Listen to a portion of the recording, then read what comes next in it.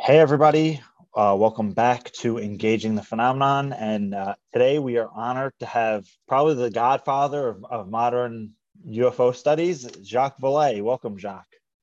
Thank you very much. Good morning. It's an honor to have you back here on Engaging the Phenomenon. And, anybody who's watching this is going to be familiar with you. And if they're somehow not, they're brand new to the field, go check out, you know, one of Jacques' books. He has a ton of some of the best books in the field. I think he's one of the most forward thinkers in modern UFO history. So again, it's a true honor to have you on. But one of the reasons we have you on here today is because you wrote a new book recently called Trinity: The Best Kept Secret, and you've actually have a second edition now that has included even more data into it. So for people watching and listening to this, can you explain what the Trinity book is about? Well, this is a case into which I was invited by Paola Harris, who's a well-known Italian reporter and researcher who now lives in the United States and became aware of that case. And the case happened. It's very unusual because the witnesses did not report what they had seen for over 60 years. The case happened back in 1945 in New Mexico. Paola heard of it through a local newspaper in New Mexico that had reunited the two witnesses who had gone off in their separate lives. An object was seen on a ranch 20 miles from the Trinity site of the first atomic bomb in the summer of 1945.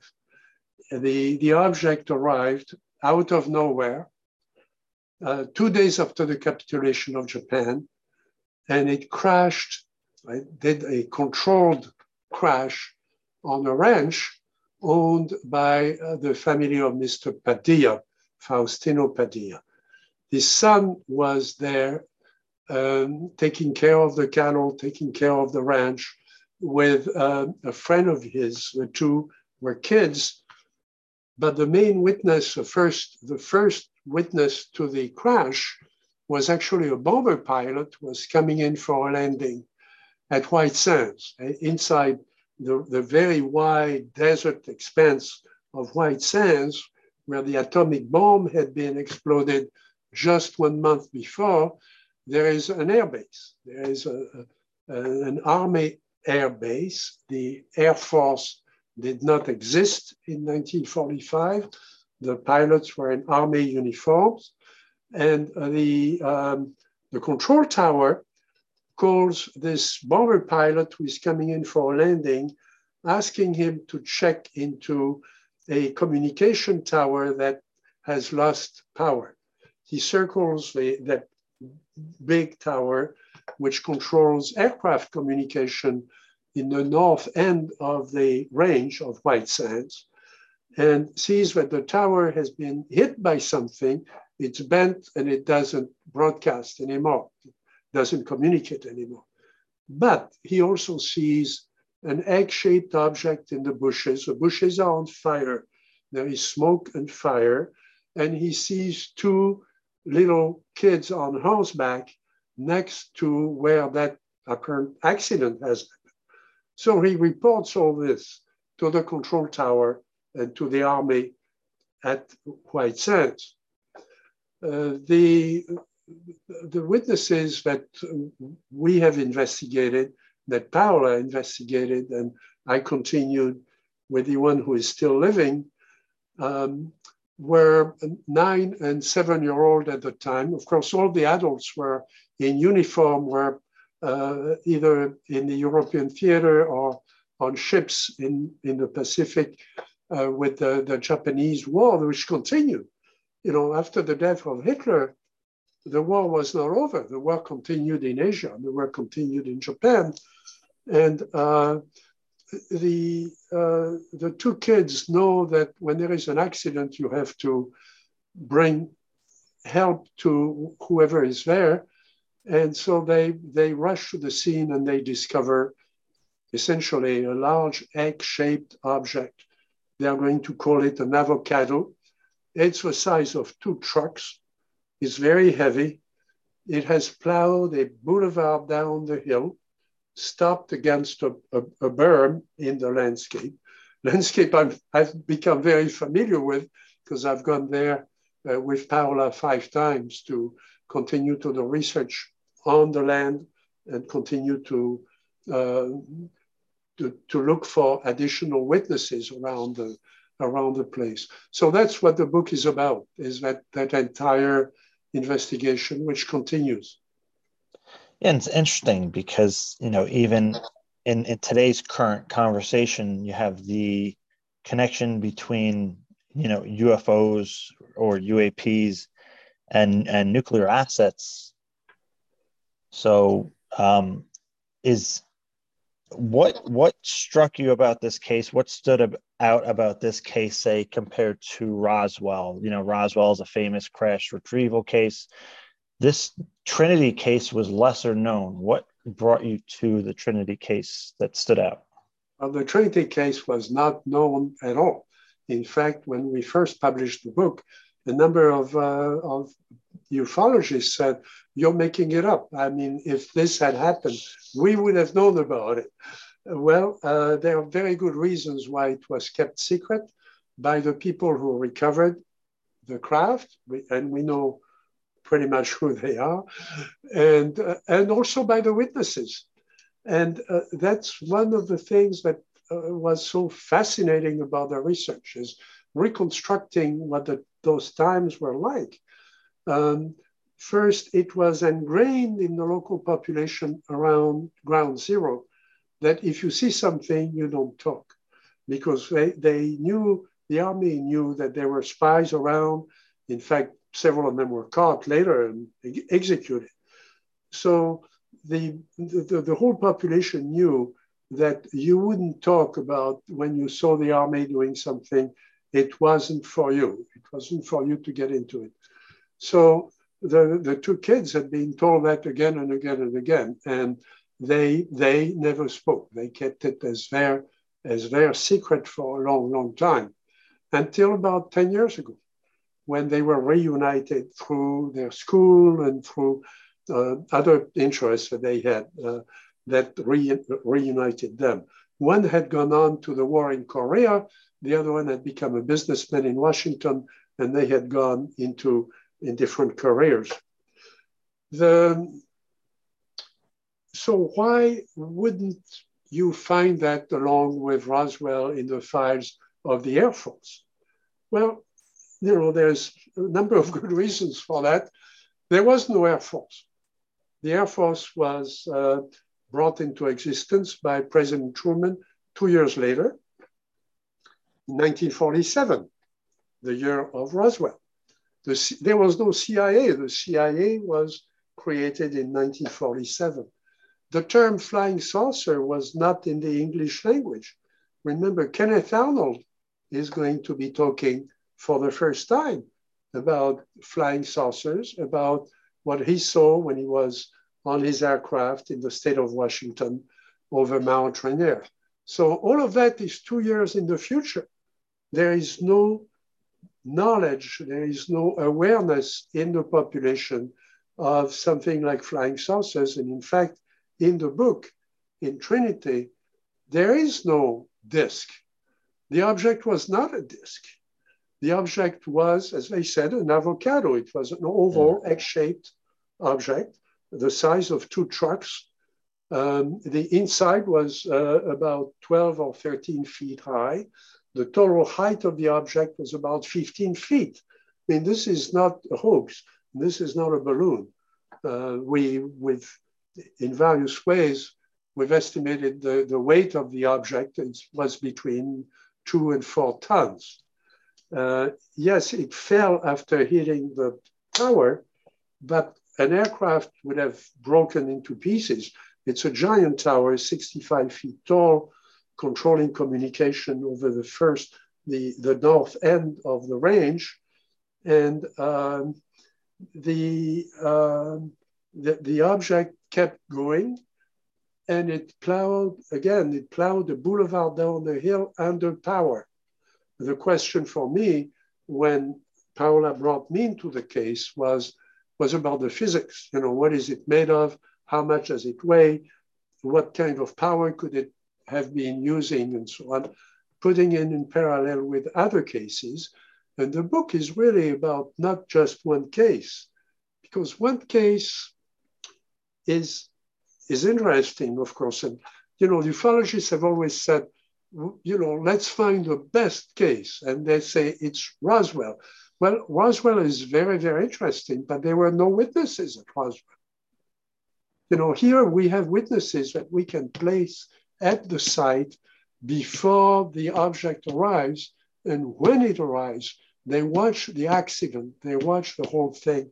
And then the two kids are going to watch the recovery, and the recovery is going to take 8 days. So they are going to watch the entire process, and we have all the details. You don't have that at Roswell. There are 3 of the people that, you know, we know their testimony had gone inside the object once it was available on the ground when before the Army got involved. So we have a very, very good description of the dimensions and of the entire situation. The reason the kids didn't speak, I can take you there to a local eating place. You'll still see the posters from the time, the Army posters, where you have, you know, a smiling GI who says, why don't you have a cup of coffee with me? And we're going to talk about something else. You know, you don't talk about what you've seen. That's not the conversation. Let's have a nice cup of coffee, you and me. Okay. Then you see those posters in the local eating places. And the kids took their father, took Mr. Padilla, father, to the place, and the father had reported it to the state police, to the state authorities, and someone from the state was with him in a patrol car. They go inside, the adults go inside. When they come out, they sit the kids down and they say, look, this is not for you. This is not for us.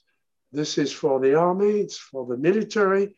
You don't talk about this ever, or you're going to get the family into trouble. It's our ranch, it's the family ranch, so we're going to help, you know, the Army in whatever they want to do, but we don't talk about it. It's not for us.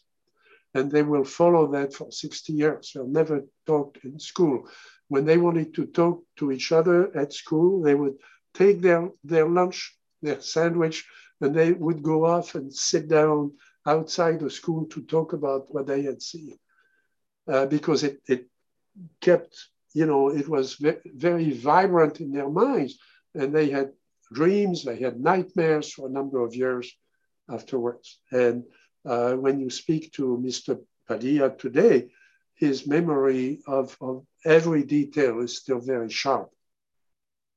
Yeah. So why isn't that in the records? Because I've worked, as you know, I've worked with Mr. Bigelow, I've worked with a cadre of people from the government. I was part of, you know, I helped build the database for the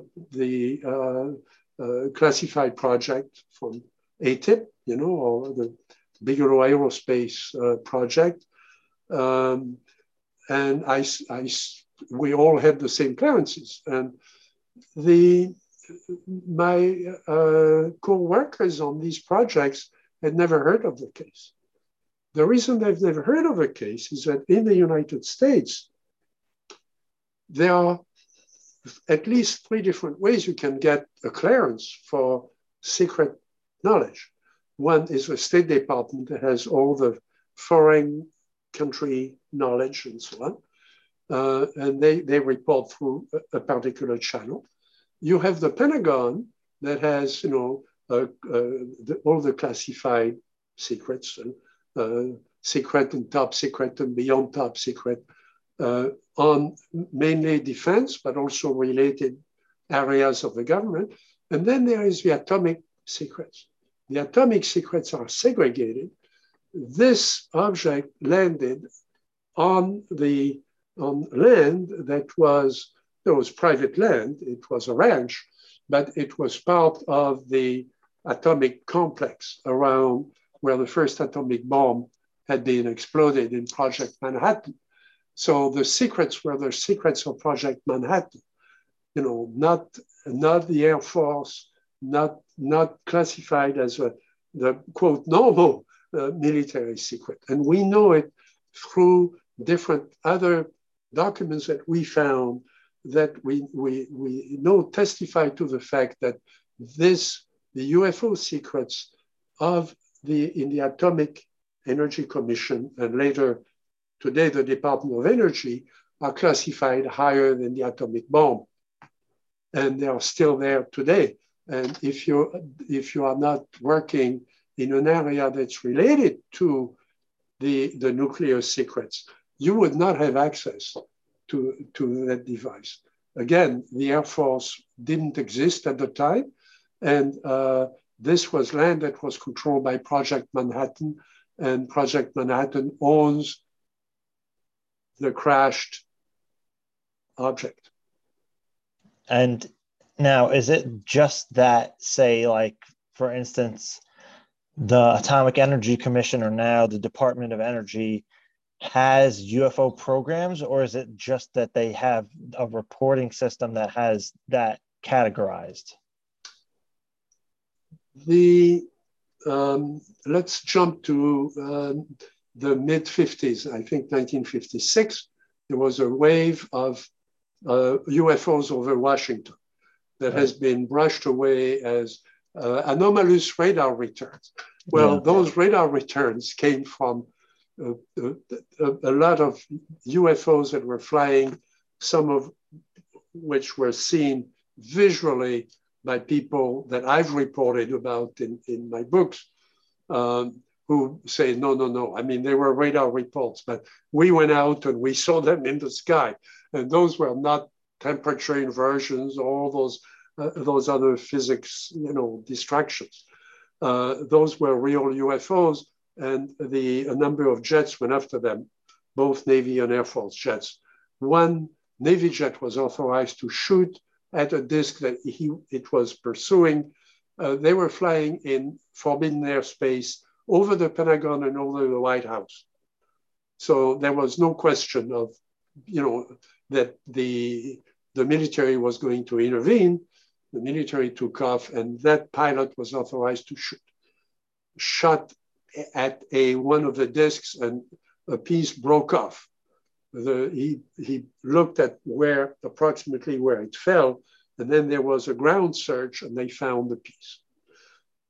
I know that from two different sources, including the man who was head of the photo interpretation service, initially at the CIA, but became the Armed Forces Photographic Interpretation Service. He was a man who found the rockets in Cuba and told the president about it. So he had been called into that case as well. And at one time he had custody of part of that piece that was broken. And I knew him because I testified at a couple of congressional hearings about the use of computers in government. And he was there, and we compared notes about the UFO subject. That piece that was broken off, a part of it was turned over to the Canadian UFO project. Canada had an official UFO project for a while. The officer who took that piece there told the head of the Canadian project, quote, in the United States, this subject is classified higher than the atom bomb. Right, the Wilbur-Smith memo. So we know that from, both what happened in New Mexico and that statement in Canada that was put on the record. But where does that piece of material go within the United States? I don't know that. Okay, because a lot of people speculate. There are lots of pieces. I mean, with as you may know, Dr. Gary Nolan and I at Stanford have started a study, systematic scientific material study of various kinds of materials that have been recovered. I've turned over my collection, which includes the collection from Dr. Peter Sturrock, also at Stanford, who has published a number of papers about the analysis, especially the isotope analysis of fragments of UFOs or material deposited by UFOs. And we've just published, Dr. Nolan and I, and a couple of friends have just published the first refereed scientific paper in a major astronautics publication, about the analysis of some of those materials. So we hope that publication opens the door for other scientists to do the same thing now. And there are fragments like that all over the place. I have been given some fragments from France that were recovered by the French Space Agency. The French Space Agency had a meeting recently in Toulouse where I spoke about the recovery at Trinity and about programs to continue those scientific analyses. That's ongoing now, and it's just good science. I mean, that's what you do. Yeah. So sometimes you talk about the control hypothesis, and so in regards to that, right? Do you think that these crafts and these materials are literal things of technology, or say the entities too? Do you think that they're actual biological entities or a tool for some kind of higher intelligence? So, that's a big open question that people have sort of resisted asking, but I think that's a right question. Another question that is related is, why should a piece of very advanced technology, I mean, obviously the object at Trinity was high tech. The kids saw when it was on the truck, on the Army truck, ready to go, they could look at the underside. The underside was undamaged in spite of the crash, and it would have contained any propulsion system. And it was only about 4 feet by 2 feet. So what kind of propulsion system is it? I mean, there is a whole series of questions that really haven't been asked. I mean, they've been raised, but they haven't been studied very well, by the people interested in the subject. So there's a lot of work to be done. Another thing to be asked is, why would this very sophisticated device come in over the forbidden airspace where the first atomic bomb has just been exploded a month before and come out of nowhere and crash there? Is that an accident or is it a gift? Obviously, that thing still had power. It made sure that it was noticed. And, with a fire and breaking the tower, it destroyed communication over White Sands, over parts of White Sands, that had to attract attention of somebody. And then, this was 2 days after the capitulation of Japan and the end of the war. Shouldn't we pay attention to that? Isn't that some sort of signal? And remember, we haven't used the atom bomb. Now we're talking about using atomic bombs again, which, to me is incredible that we would even contemplate that. But, that's the way history works. But the fact is that since those days in 1945, we haven't used the bomb in anything more than experiments or tests. It has not been used in anger. But the temptation must have been really big in the war in Korea when we had all these people dying, to terminate the war. And it wasn't used in Korea. It wasn't used in Vietnam. It wasn't used in the other contemporary wars by either side.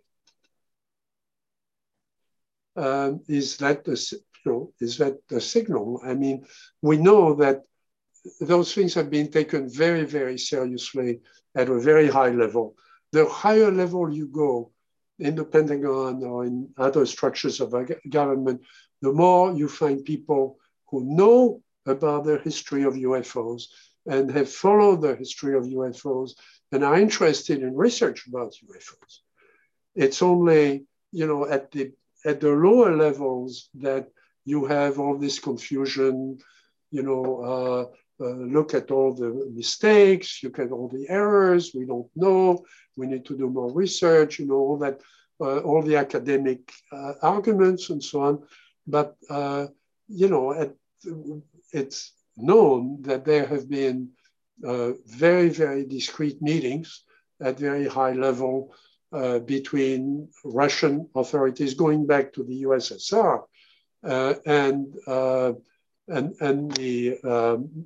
the Pentagon. If only because whether you believe in UFOs or not, we react to UFOs when we have radar signals that indicate something that potentially could be an attack. And there have been 3 cases just in the US where the B-52s have been alerted in response to mistakes in tracking by the radars, okay? I mean, the radars were tracking something that wasn't an attack, but the procedure was such that the trajectories were such that the alert went up 3 times. And so 3 times we were within 10 or 20 minutes of nuclear war. This is a speculation, and it's a story kind of about what you said, like the Soviet Union had meetings with the Pentagon about this subject because of the danger it could cause if there was a false alert. So there's a story about something called Starfish Prime or Operation Dominic, where there was a high altitude detonation of a nuclear weapon in the Pacific, and that Starfish Prime incident included a crash retrieval because the EMP that set off took something out and it crashed in the water and was retrieved. Are you? I don't know about that, but okay. I'm certainly not an authority on nuclear policy and so on. In most cases, I think that tests are signaled to other countries so that nobody gets too excited. It's generally known when a nuclear test is going to take place somewhere, so that there is no reason to hide it because it's going to be visible anyway. Right. Yeah. It's going to be known anyways. So, the fact that there was that much interest, and there is that much interest now, I think is highly relevant to that whole history, and it starts at Trinity. Yeah. And again, with UFO retrievals comes up the idea of or what people are calling now the UFO legacy programs. Is that something that you, in all your research and investigations, have come across the legacy efforts or legacy programs? You mean of objects that have been recovered and are being studied somewhere? And possibly, sure. yeah. Yes. It's,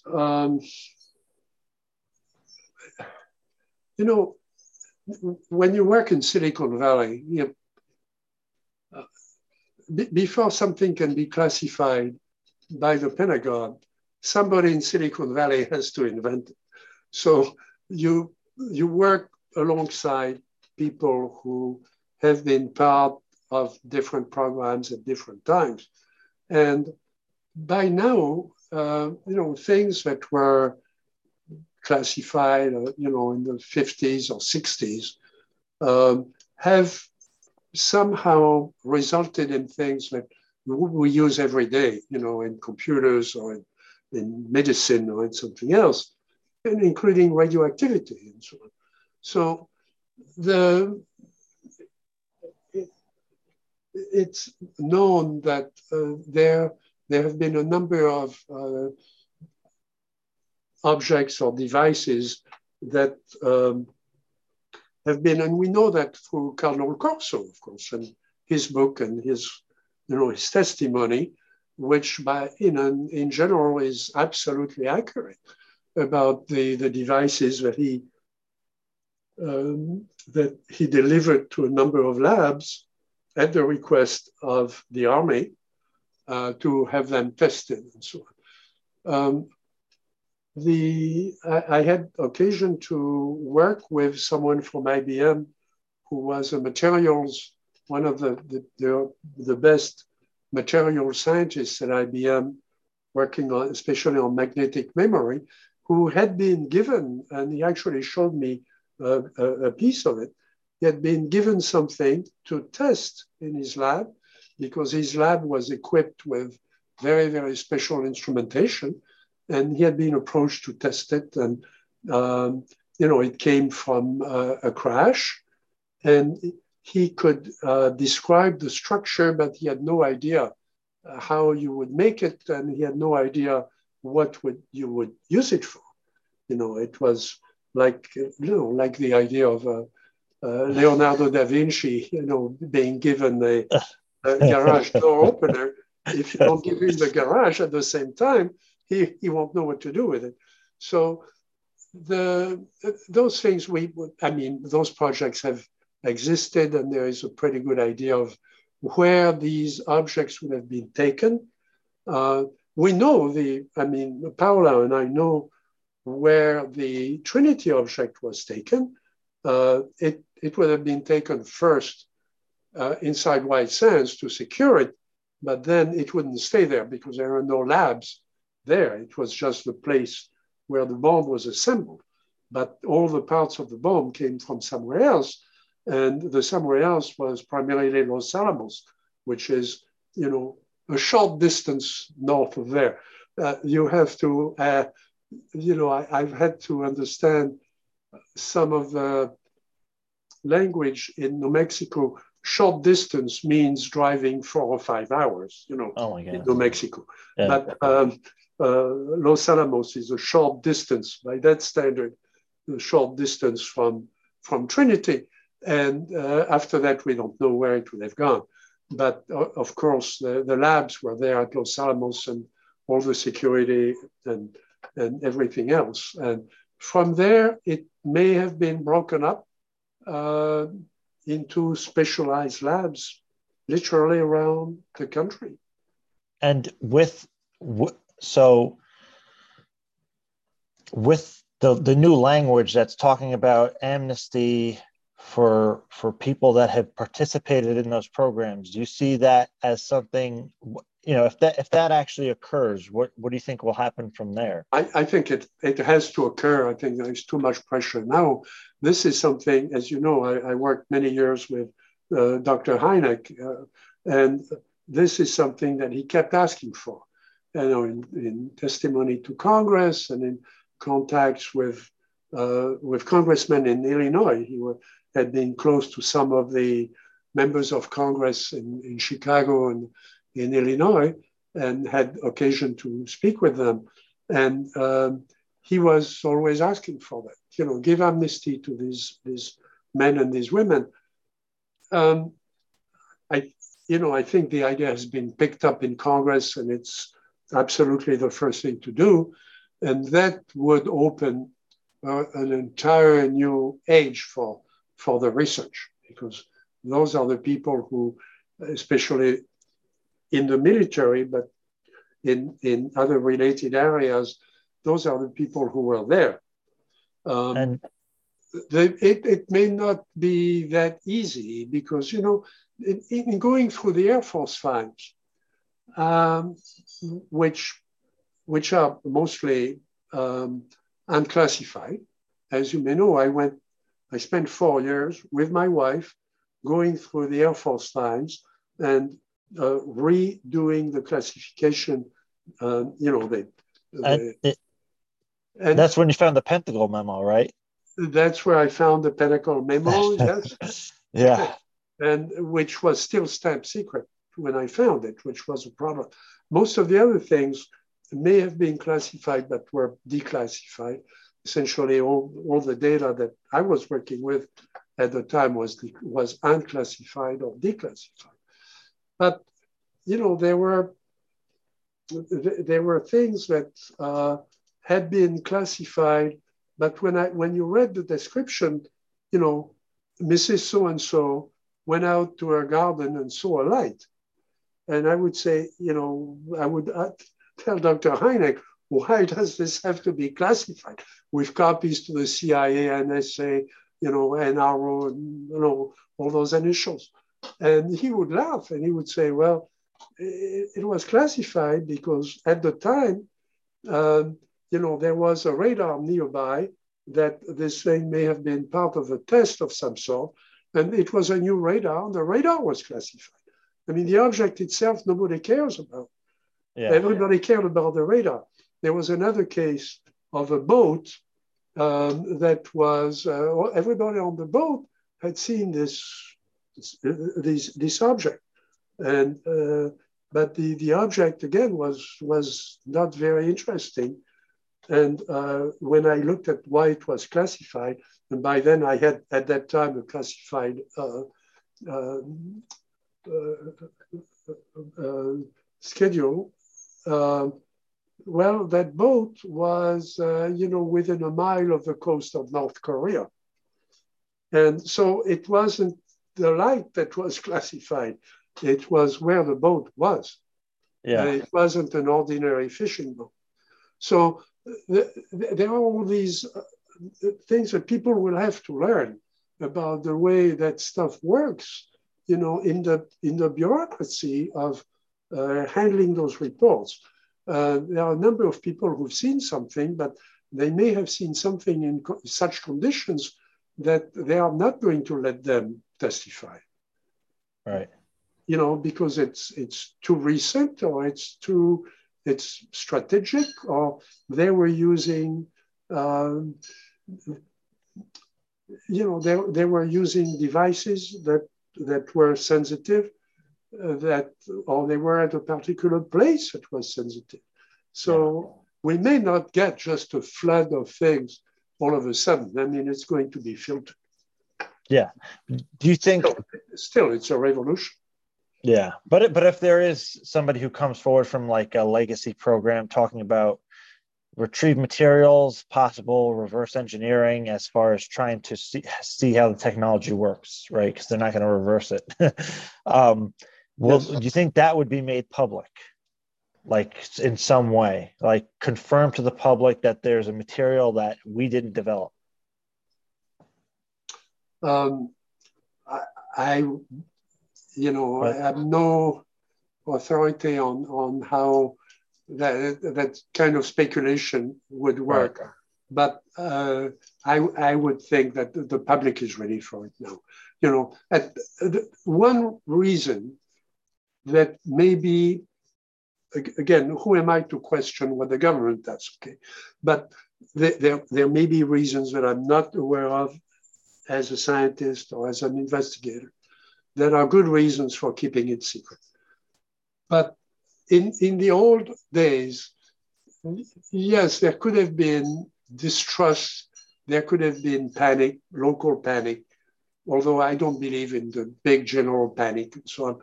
But I think the public is mature enough to handle that kind of thing, even back in the 60s. But by now, we've had over 500 men and women have gone into space, for extended periods of time. It's no longer the big mystery, something terrible is going to happen. I mean, we have gone to the moon. We have landed on the moon. We've taken things back from the moon. We know that we can go to Mars, even as a commercial, project, we could go to Mars.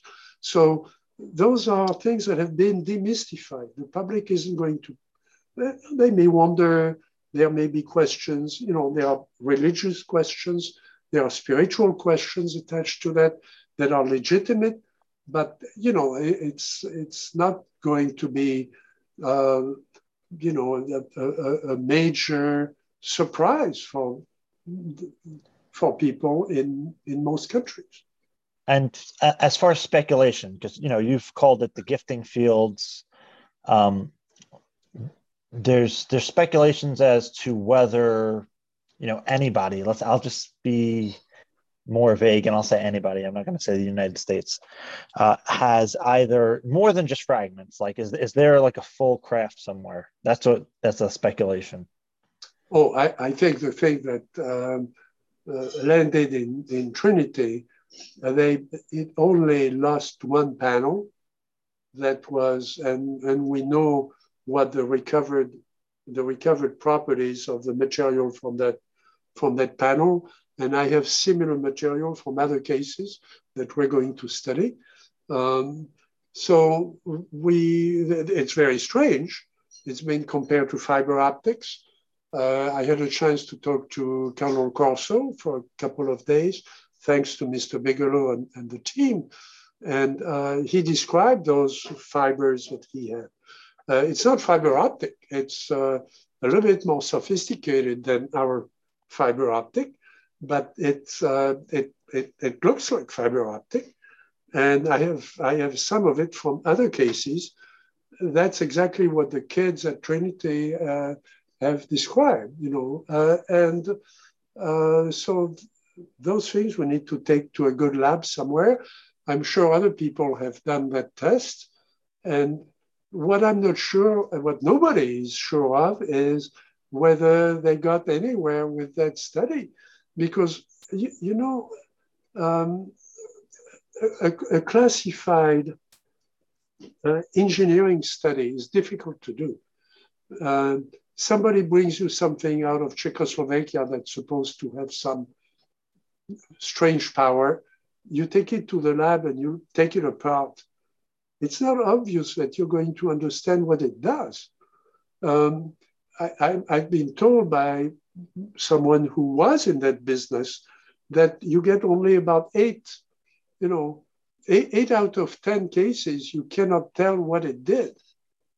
Yeah. It may be just something that it failed, that it didn't work, and that you got a reject. But even if you don't get a reject, you get something that does something, even in electronics. I mean, I go in and out of labs in Silicon Valley, in my work. And usually I go there with someone who explains to me why it works and what it does.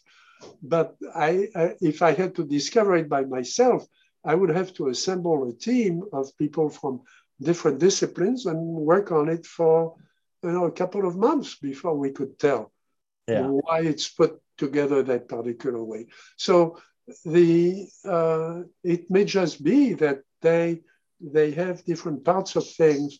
Also, for security reason, they wouldn't give you the whole thing.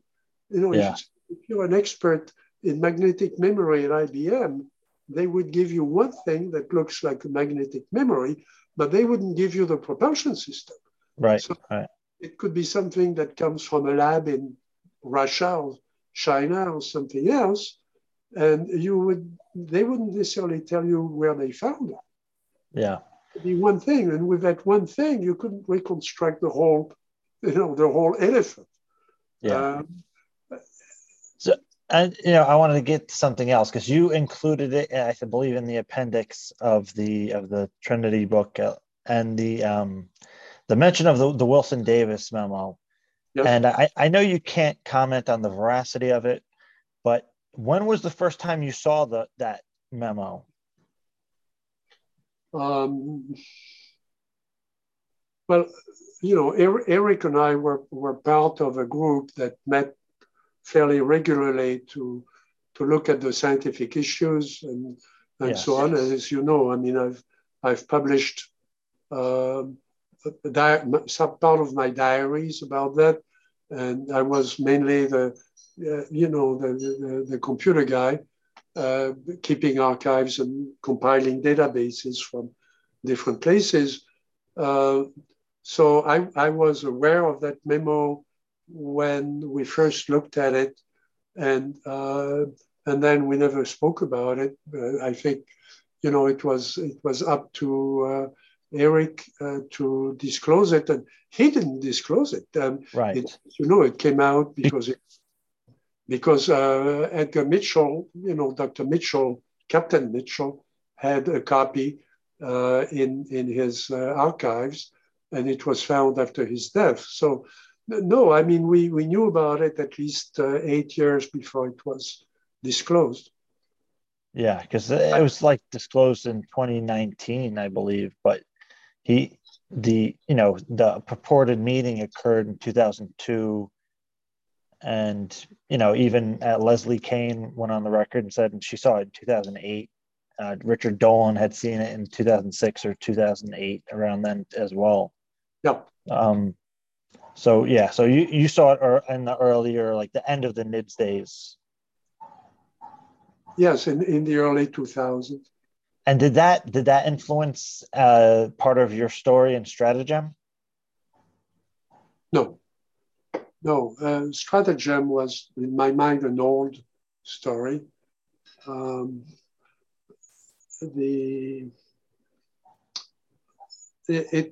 Stratagem is a novel.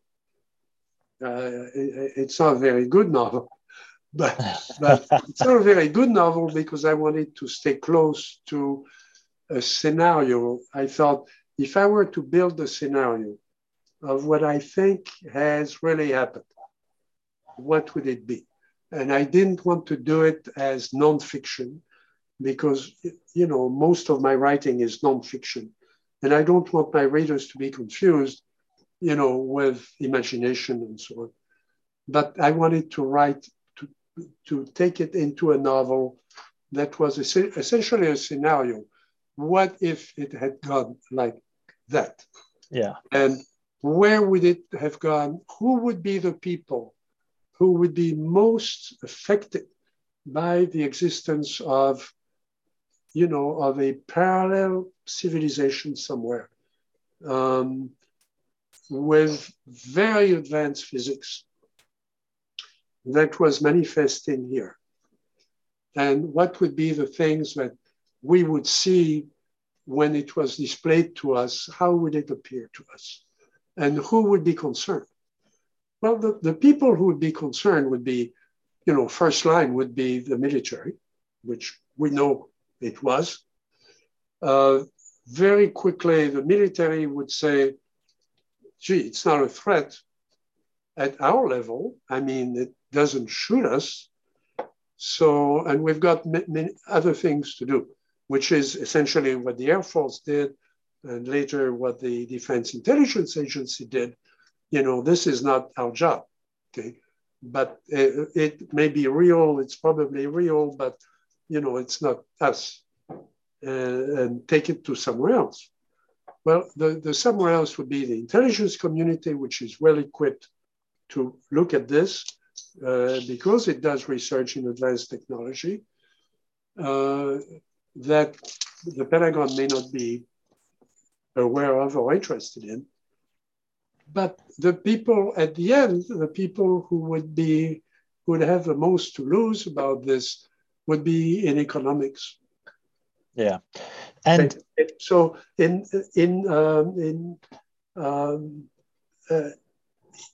the novel, he follows the trail because for a very personal reason, a series of very personal, intense, emotional reasons.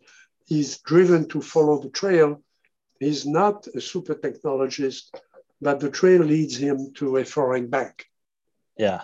Not to, Lockheed, not to IBM, it's been there, but the ultimate test can only be, and I know because of, some of the things I've done in venture capital over 5 different funds, including the NASA venture capital fund at one time. And that had nothing to do with UFOs, right? Well, in the novel, it is a UFO.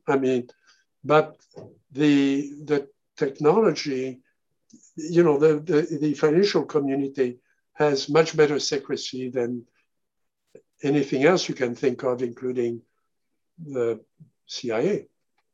Yeah. And there's 2 questions I wanted to ask you about forbidden science.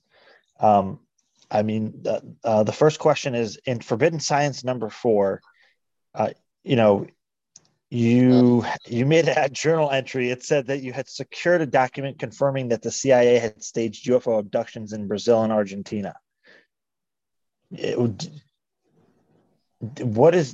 Can you, and you don't have to talk about it if you don't feel comfortable, but would you be able to explain the context of that, yes or no? Context. No, but you can, if you look at James' movie about Brazil, it's pretty good, knowledge that the US was interested or watching the whole thing. When they say in the movie that, the Air Force and NASA went to Brazil I don't think that that's necessarily true, but there are other organizations that would have gone there. I don't see why NASA would have gone there, with that, in that particular incident. But in foreign countries like South America and so on, NASA means some sort of American group came, and They always think it's NASA.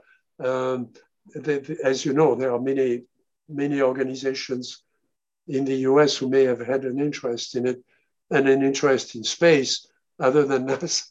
So I think you have to take that with a little bit of humor. But yes, that's happened before. But that such a document exists that is talking about that kind of the document that you mentioned in the journal. It exists somewhere. Yeah, interest has existed for a long time in retrieving things that came from other countries, and occasionally exchanging it. Trinity is a good example of that. We took that piece of a craft that was shot over Washington and shared it with Canada. Yeah, but the document is talking about staging abductions. Is that something completely different than a retrieval? Well, there would have been interest in that as well. Yeah. All right. And so do you have a Forbidden Science Volume 5 coming out? Yes. And, I think of that. I think my readers by now understand that I'm interested in more than UFOs.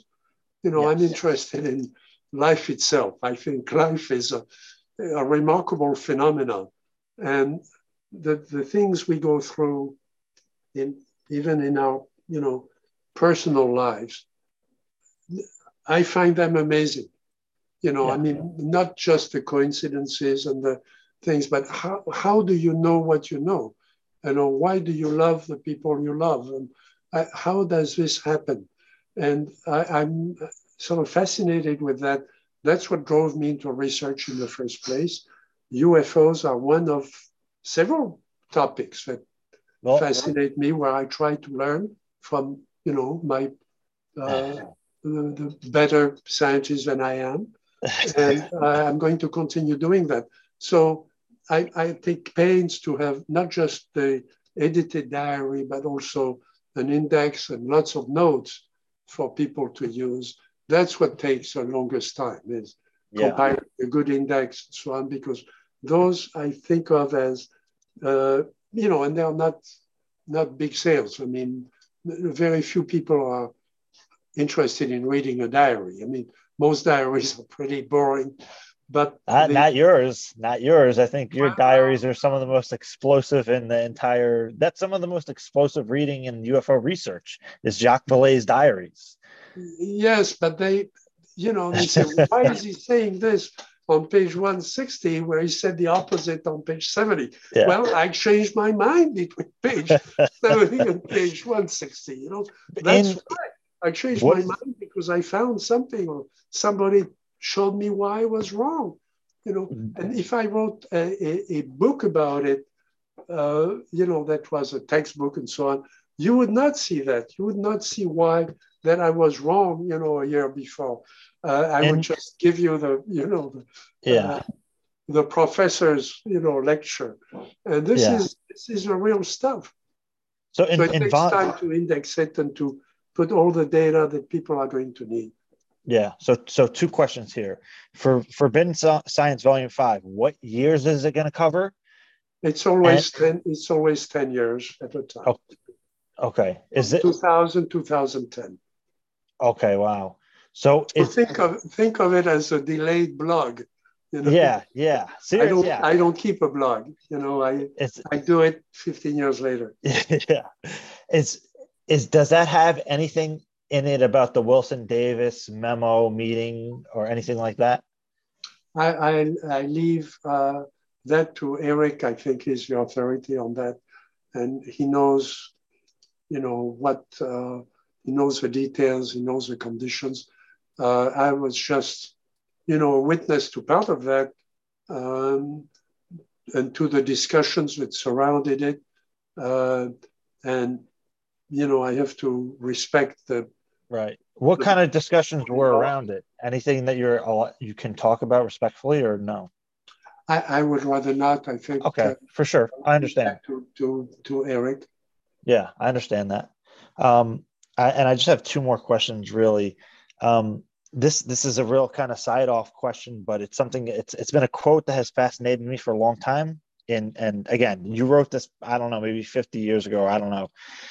You have a quote from Messengers of Deception, and it says, we also need to begin a kind of research that will take UFO data as empirical observation and try to use them to initiate an interaction with the UFO phenomenon itself. Well, people have asked me, there was this case, back, why didn't you go there? You call yourself a ufologist, you call yourself a scientist, and you didn't go there. Well, take the case in Brazil. I mean, I went to a number of places in Brazil, as you know, but I didn't go to that particular place. Well, my response is very clear. I don't do ambulance chasing. Just because CNN has been there and NBC has been there and Walter Cronkite is talking about it, doesn't mean I have to jump into an airplane and go there. What am I going to bring? I went to Trinity for a very special reason. Yeah. That Paola Harris, who is a researcher I respect, and a good reporter, she's a very, very good interviewer. She relates to people, she loves people, and she did an extraordinary job of recording several times the testimony of the major witnesses in the case. And she invited me into that case that everybody else had given up on. MUFON had given up on it. A number of people had gone there and filmed some stuff and said, well, just a couple of kids. It's not just a couple of kids. You know, it's an incident reported by a bomber pilot 2 days after the capitulation of Japan, 20 miles from the place where the first atomic bomb has opened up a new era in human history. How can you miss that? Okay, Yeah. so I went there and I went there again and I'm going to go there again. Yes, we're tracking that story. As you know, we found one more witness. We're going to find other witnesses as time goes on. We're not going to let go of that story. So, you know, that's my mode of operation. I don't go to, if it's on the first page of the New York Times, I probably wouldn't bring anything to the research. You know, I mean, it's too late.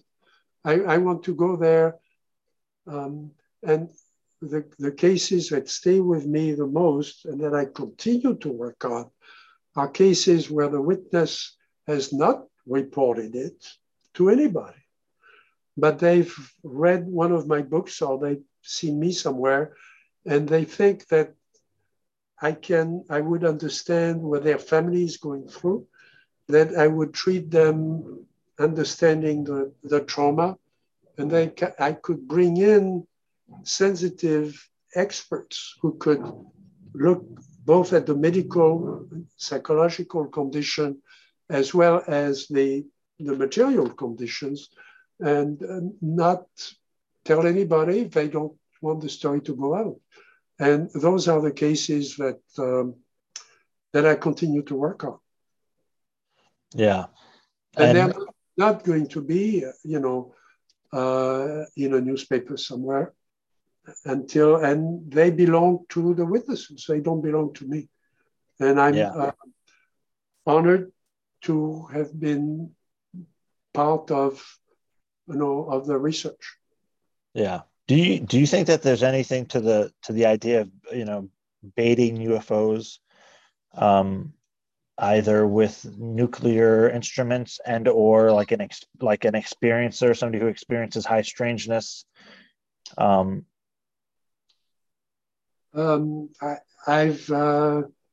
tried to do that, and failed. On the other hand, all kinds of other things have happened that I wasn't necessarily prepared for, that similar to what other witnesses describe, but it wasn't from my baiting anything. No, yeah. I tried to, you know, I built a little observatory in the middle of nowhere where there couldn't be other signals. There could be, I mean, there was no cell phone in the middle of the forest, and hoped that something would happen.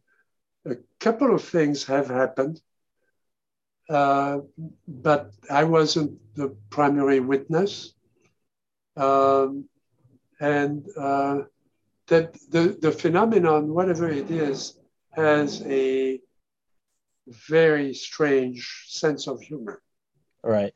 And it places things, I think, if you were to interview Mr. Bigelow, I think he would tell you the same thing. I have a lot of respect for the experiments that Mr. Bigelow has done and for what he's gone through, and the rest of the team, of course, but he himself has, I think, has deeply understood that interaction, the type of interaction that takes place. And it's not it's not a regular dialogue.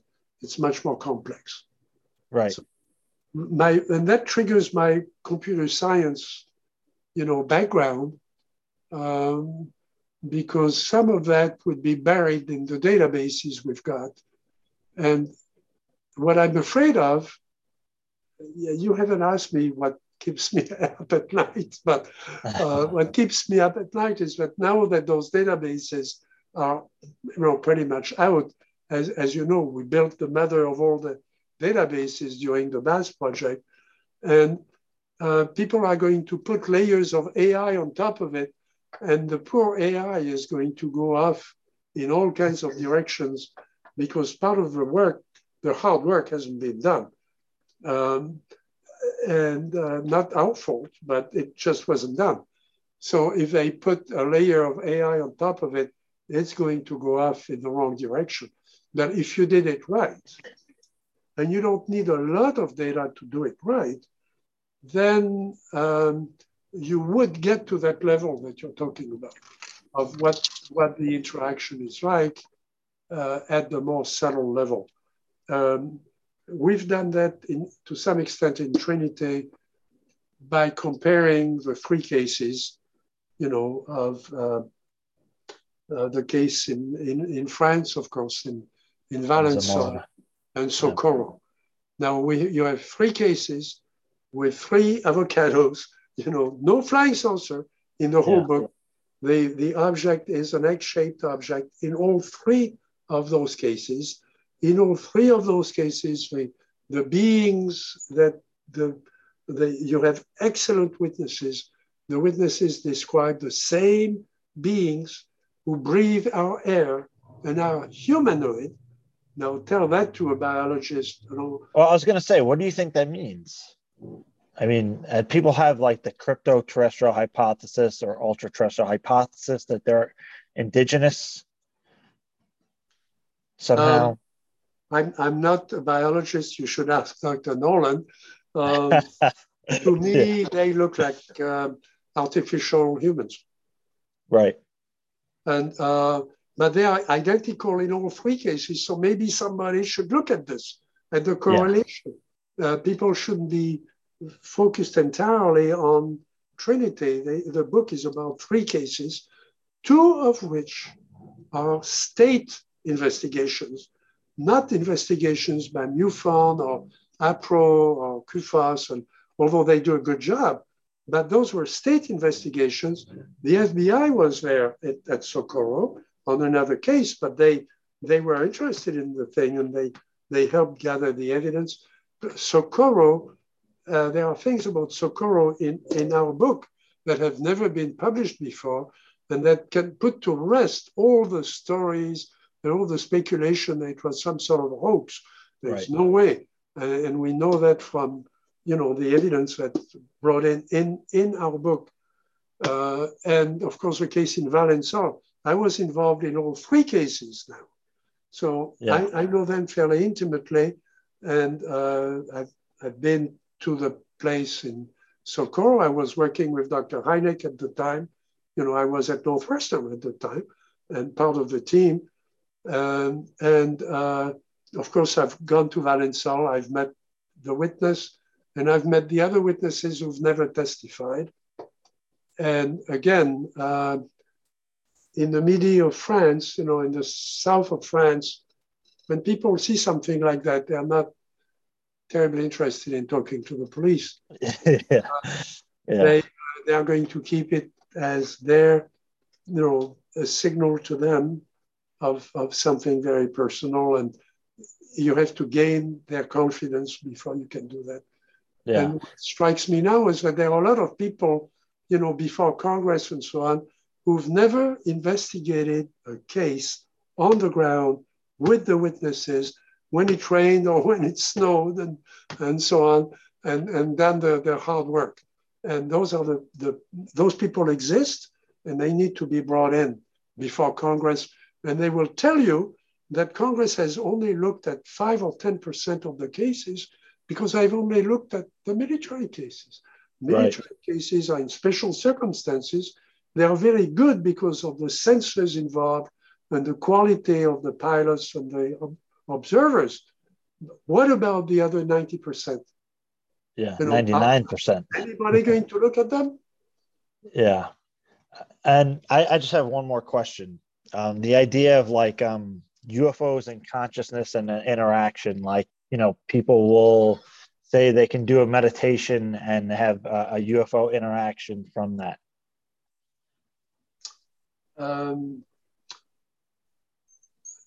I would not question their, their personal impression of that. I'm not really qualified to assess, whether that was true or not. If you could do that in the lab, monitoring the brain, you would know more. But I don't think you could answer that question to the satisfaction of most, even most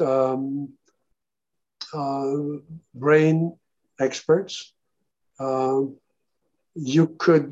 should talk to Dr. Green about that, because he's done those experiments. And a number of his colleagues in medicine have done those experiments. I don't know where that stands today. Because I don't know, what you could pick up on the brain, but say you were able to do it and you were able to track anomalous activity in the field. Would that even be helpful, or is that still like there's nothing you can do with that data? I would, if somebody does the experiment, I'd be interested in learning about it, but that's all I could do, would be learn from that. I've looked into about 70 or 80 abduction cases, but always through experts, not by myself doing hypnosis or anything like that. Right. And some of the experts I brought in were hypnotists, but they were also experts in the brain. And I've never published any of that because I don't think I can. First, the field is so confused today that it would be just one more drop of confusion on top of everything else. People have very, personal ideas about it, and it's almost a religious thing. And I don't think I could add anything that would help the research. It will have to be picked up by experts from a different direction. Yeah. Well, Jacques, it's really been an honor having you on. Do you have any parting words for the audience? Yes. We have to change gear, because the old attitudes of stigma and so on have been removed. There was that meeting in the National Cathedral in Washington with the head of intelligence, the head of astronomy at Harvard, and the head of NASA, and a couple of other people saying, this is not something we understand. It's a new phenomenon. There should be no ridicule. There should be no stigma attached to people who have done research on it or have testified personally about seeing those things.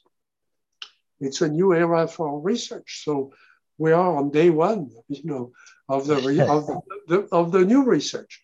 And I'm very grateful that I'm still alive to see it, at my advanced age. I think of, with sadness at people like Dr. MacDonald and Dr. Hynek and many others who were hoping to see that day and worked to bring it about and couldn't see it.